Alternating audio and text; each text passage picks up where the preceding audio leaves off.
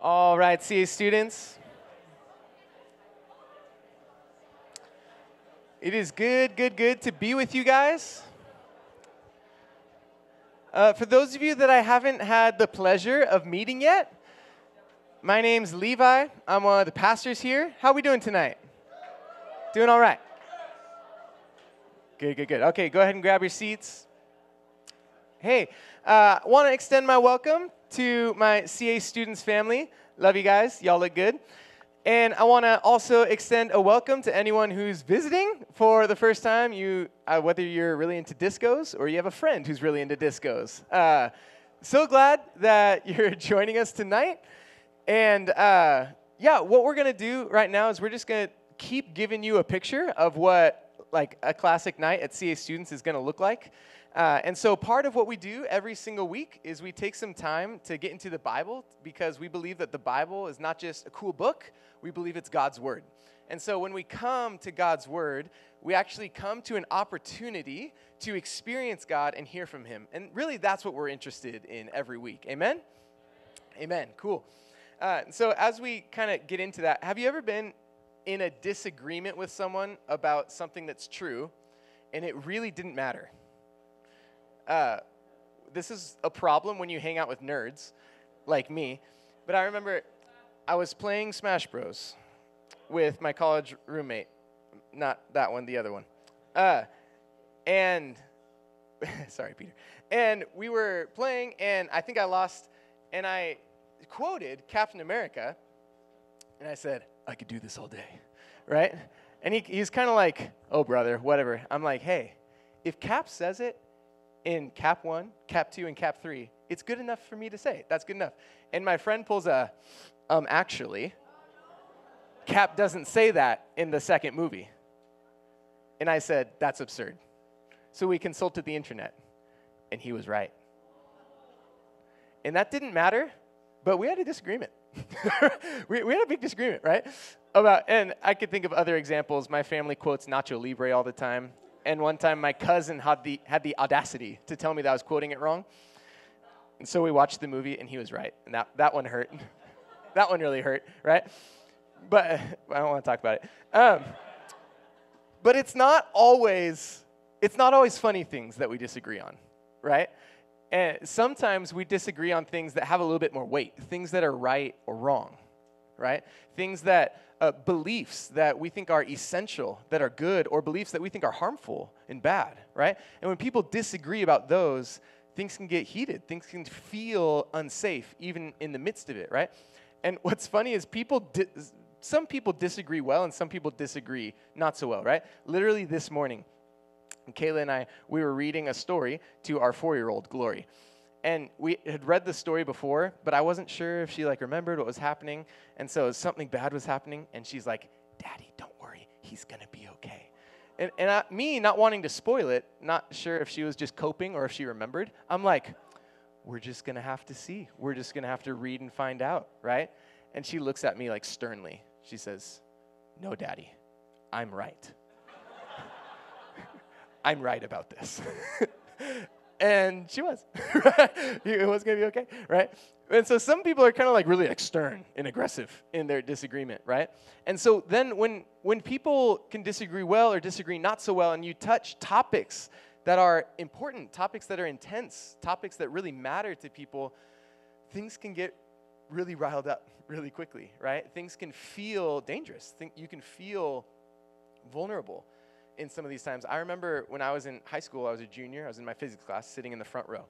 And I had a buddy of mine, we were friends. And he knew that I was a Christian, and I knew that he was an atheist. And we were still buddies. You can be buddies, right? And I remember one day, I can't remember how it came up, and he wasn't being belligerent or mean or anything, but he's like, what I don't understand about Christianity, about the Bible, is why wouldn't God just show up in the sky and prove himself to everyone? Why doesn't God do that, right? And in that moment, CA students, I was scared, right? Because that felt like a big moment. That felt like a moment where I'm like, oh man, I'm up? Isn't this my pastor's job, right? I'm up to represent Jesus. I'm up to to answer that? And I wonder if you guys have ever felt in a similar situation. If you ever felt like, oh man, I don't know what to say right now. And this matters. And disagreeing feels like it could be dangerous, right? I don't know how to do this well. And I wonder if maybe you've been in that situation, or maybe you've actively avoided those situations because you don't feel ready for it, right? You're like, I'm not even going to mess with that. Like I joked before, like that's my pastor's job or whatever. Can I tell you, Ephesians 4, the pastor's job is to equip the saints for the work of God. And so, CA students, whether or not you've been in that situation before or not, if you're a follower of Jesus, I don't want you to be afraid of that. I don't want you to be afraid of that. I want you to be excited about that. I want you to feel confident about that. And I think that's different from knowing all the answers. So that's not what I'm talking about tonight. But I don't want you to be afraid. And so I want to talk a little bit more about disagreeing, right? Because we live in a little cultural moment called postmodernism. Google it, it's fascinating, and it's not helpful. Why? Because it's based on two core ideas, one, moral relativism, and self-referentiality. Ooh, write that down for your SAT word, right? What does that mean? It means that the self is the reference. And so if something doesn't seem right to me, then to me, that thing is not right. Thus, moral relativism. It's just kind of whatever, right? I am the reference. And this is just not how reality functions. This is not what anyone thinks about math, right? Or like lots of other things that are true. But what the result of this postmodern, subconscious flow in our culture, the result is someone will cling to an idea and they'll come to it like, oh, that's my truth, right? And in a moment, this idea that someone believes becomes melded with their identity because it's self-referentiality, right? Because I came to this idea, this is my truth. And so now, if someone was to disagree with that idea, that has become entangled with that person's identity. And so if that person is holding on to a wrong idea, a loving thing to do is to gently and humbly and kindly point them to truth. But suddenly, that's not love anymore, that's an attack. Because you're not talking about an idea, you're talking about a person.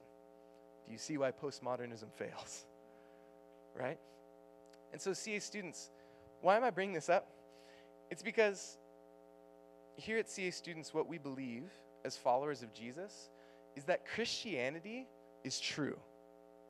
It's not just my truth. It's not just Heather's truth. It's not, Christianity is true, objectively, outside of me. Whether or not someone believes it to be true, it is true. It corresponds with reality. That's what we believe.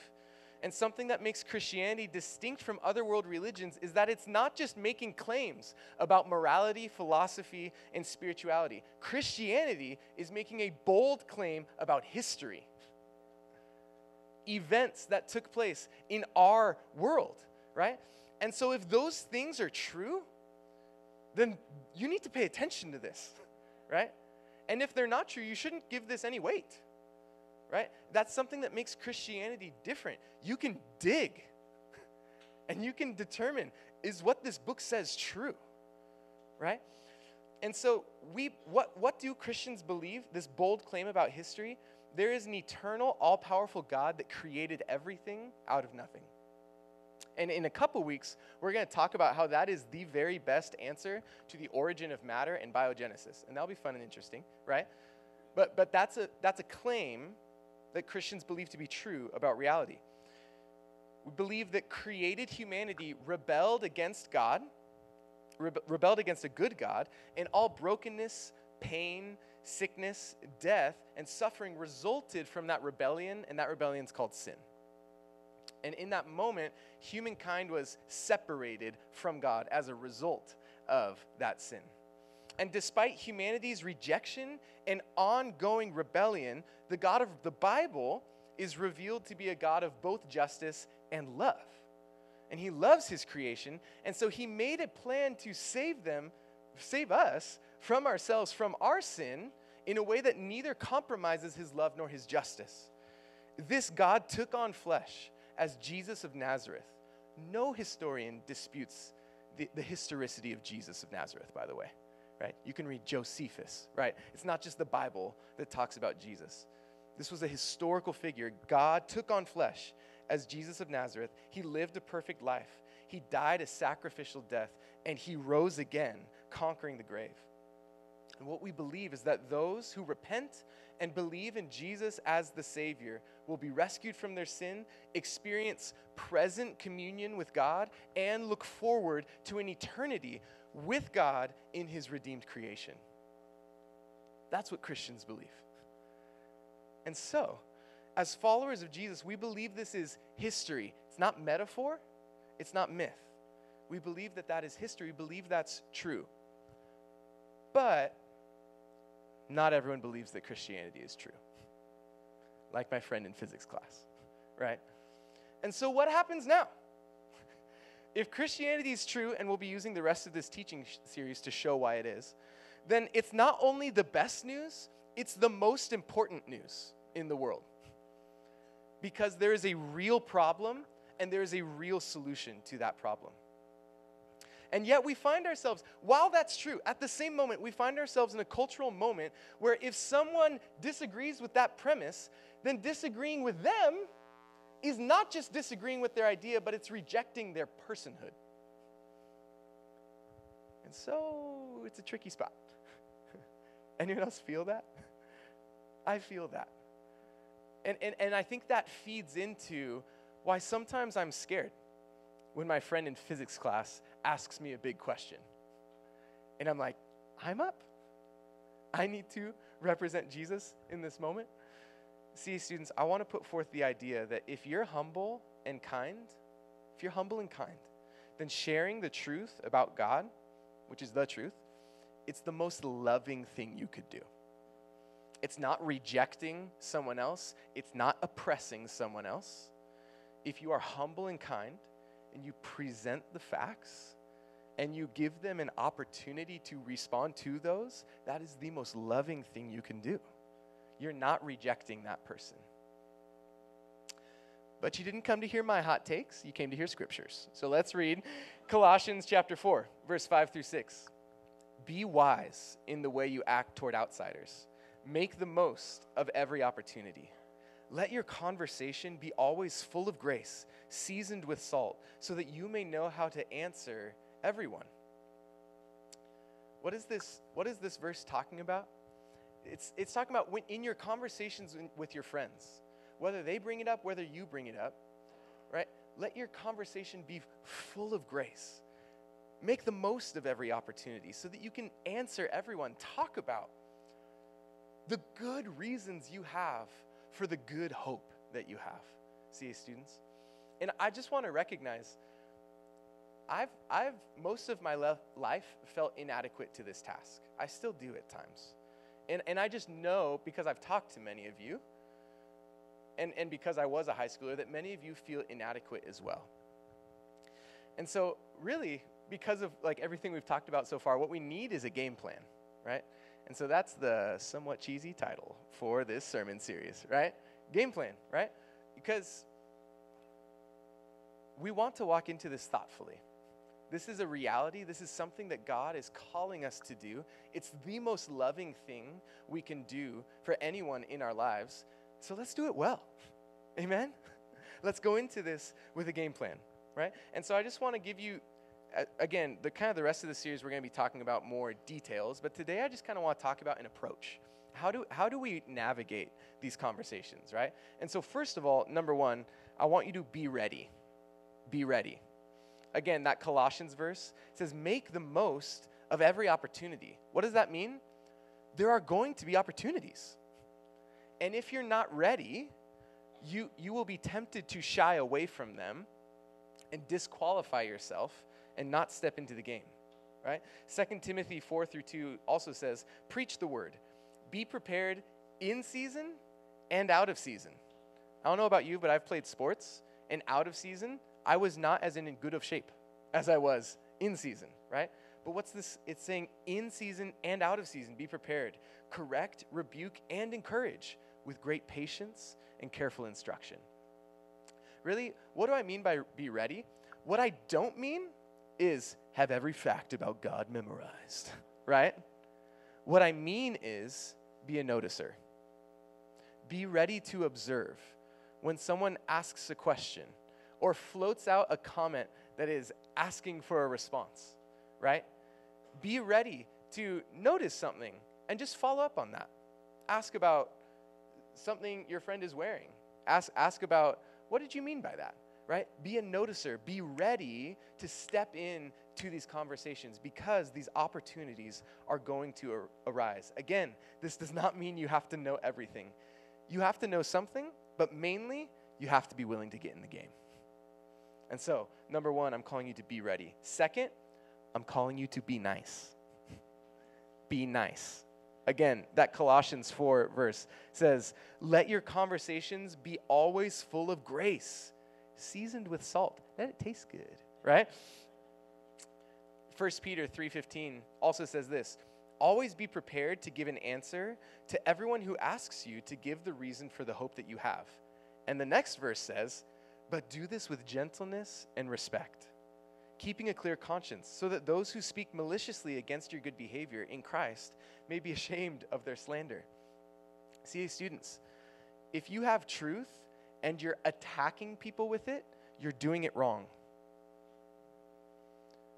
People are not the enemy. Bad ideas are the enemy. I'll say it again. People are not the enemy. Bad ideas are the enemy. 2 Corinthians 10, 3-5 says this, for though we live in the world, we do not wage war as the world does. The weapons we fight with are not the weapons of the world. On the contrary, they have divine power to demolish strongholds. What's this saying? What's it talking about? What's a stronghold? It says this, we demolish arguments and every pretension that sets itself up against the knowledge of God. And we take captive every thought to make it obedient to Christ. What the Bible is saying is that there are ways of thinking. There are beliefs some people hold that act as like walls between them and seeing the truth of who God is, right?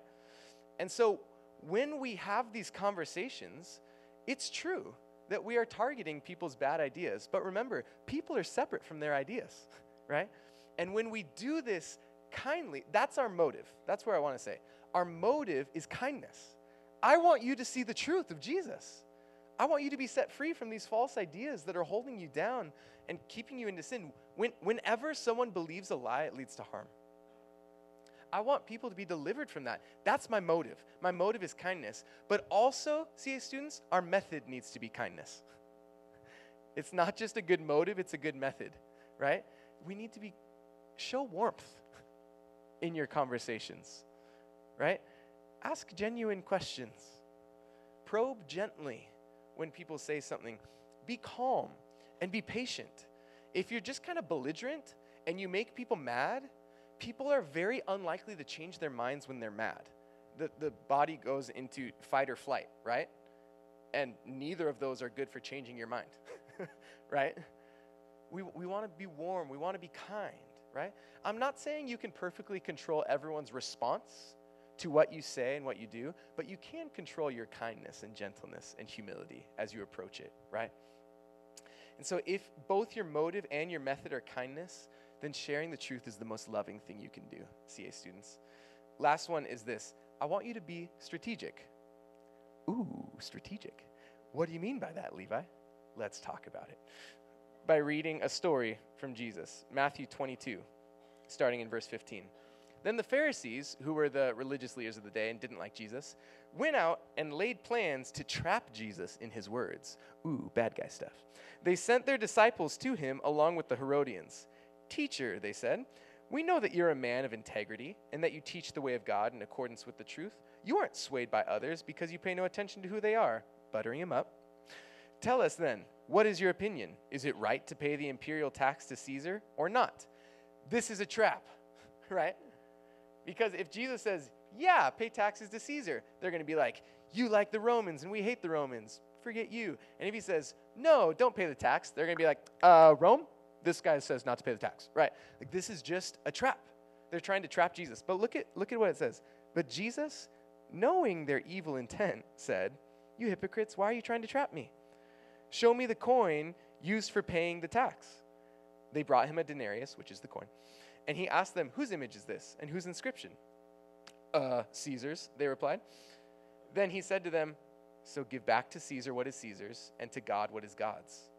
When they heard this, they got owned. They were amazed. So they left him and went away, right? See, students, we want to be strategic in this. Again, tensions can kind of run high on conversations that matter. And so you can be nice and you can be ready, and at the same time, sometimes it just feels right to just like make a stand and like say what you believe and completely close the conversation, right? And so I'm not saying there's never a time to take a stand, right, and declare what you believe. That's true. That's good, right? But one of the main thoughts I want to encourage you guys with is this: to have a fruitful conversation, you don't have to have a million facts memorized about God, right?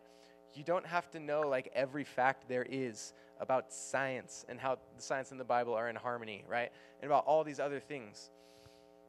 What's more important is that you have a thoughtful, humble, and strategic way to navigate these conversations. And so the single most important strategy that I want to offer you, and this strategy is going to embody humility if you do it well. It's going to embody care for the other person, is like Jesus, ask questions. Like Jesus, ask questions. Notice, they're like, should you pay the tax or not? What does Jesus do? He says, show me the coin, right? He's like, what's on the coin? Jesus asks a question in response to their question. What does this do? This does several things. First of all, it, in a lot of ways, removes the burden of proof from you. Sometimes something that has daunted me before is like, well, I can't have that conversation. I don't know how to prove everything from A to Z, right? What if instead, if my friend said something, I say, oh, why do you believe that? And then they say something, it's like, oh, where did you hear that? Right? And you're, instead of feeling like you need to give the full account of everything that's ever happened in church history, you're actually engaging with your friend. You're like, why do you believe that? And it doesn't have to be accusatory, right? It can be curious. People love to talk about themselves, right? Except for middle schoolers. They're hard to have conversations with, right? I love them, right? People love to talk about themselves. And if you ask a question, it makes someone feel seen. It makes someone feel cared for. And it helps you to understand what it is that they're believing, right? So it removes the burden of proof from you. It also, if you just state your convictions, right, that will often close a conversation. Questions open a conversation, right? It's literally like when you are trying to have a conversation with someone, it happens when people keep asking questions to each other, right? This is why, never mind. I love middle schoolers, right? And so ask questions. Keep the conversations going, right? The other thing asking questions does, it helps you to adjust to the individual, right? When someone reveals like a specific situation, you can ask a question about that. Each circumstance is different. Each person is unique.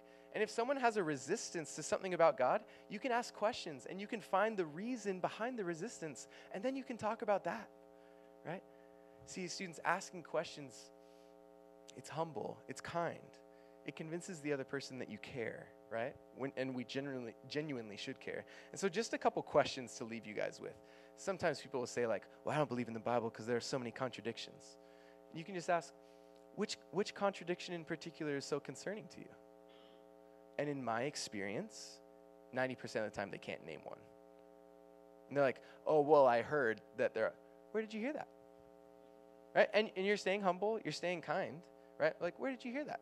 And in a really gentle, humble way, it's a kindness to help people see like, oh, I'm not building my life on a very firm foundation, right?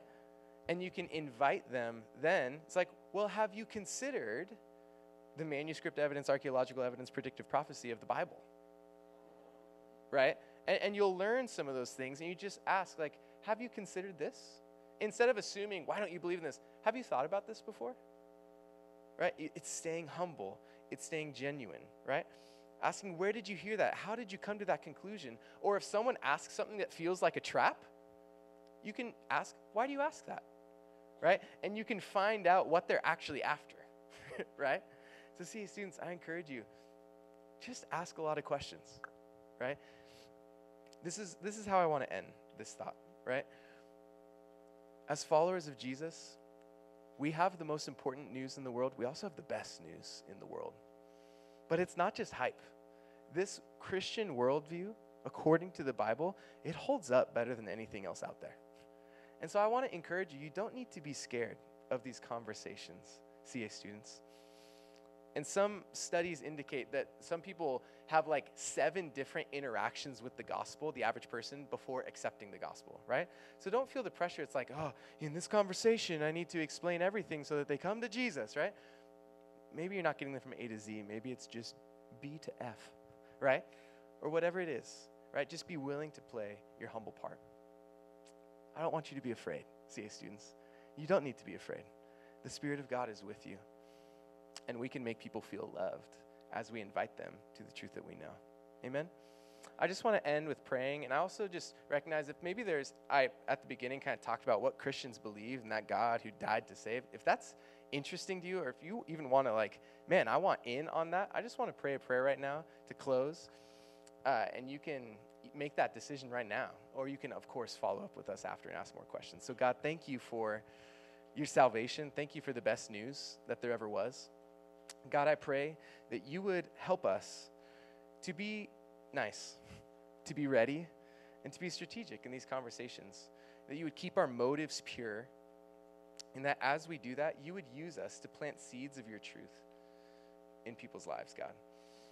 Lord, I also just, if anyone feels led to, drawn to the goodness of that news, just want to encourage you to tell Jesus, I believe that you're the Savior, and I'll choose to follow you as Lord. I will repent and follow you. And if you make that decision, if you pray that prayer, you recognize your sins and bring them to the Lord, you will be saved and you'll experience the fullness of life with him. So God, we pray for the rest of this night that you'd help us to connect with one another, connect with you, and have a lot of fun. In Jesus' name, amen.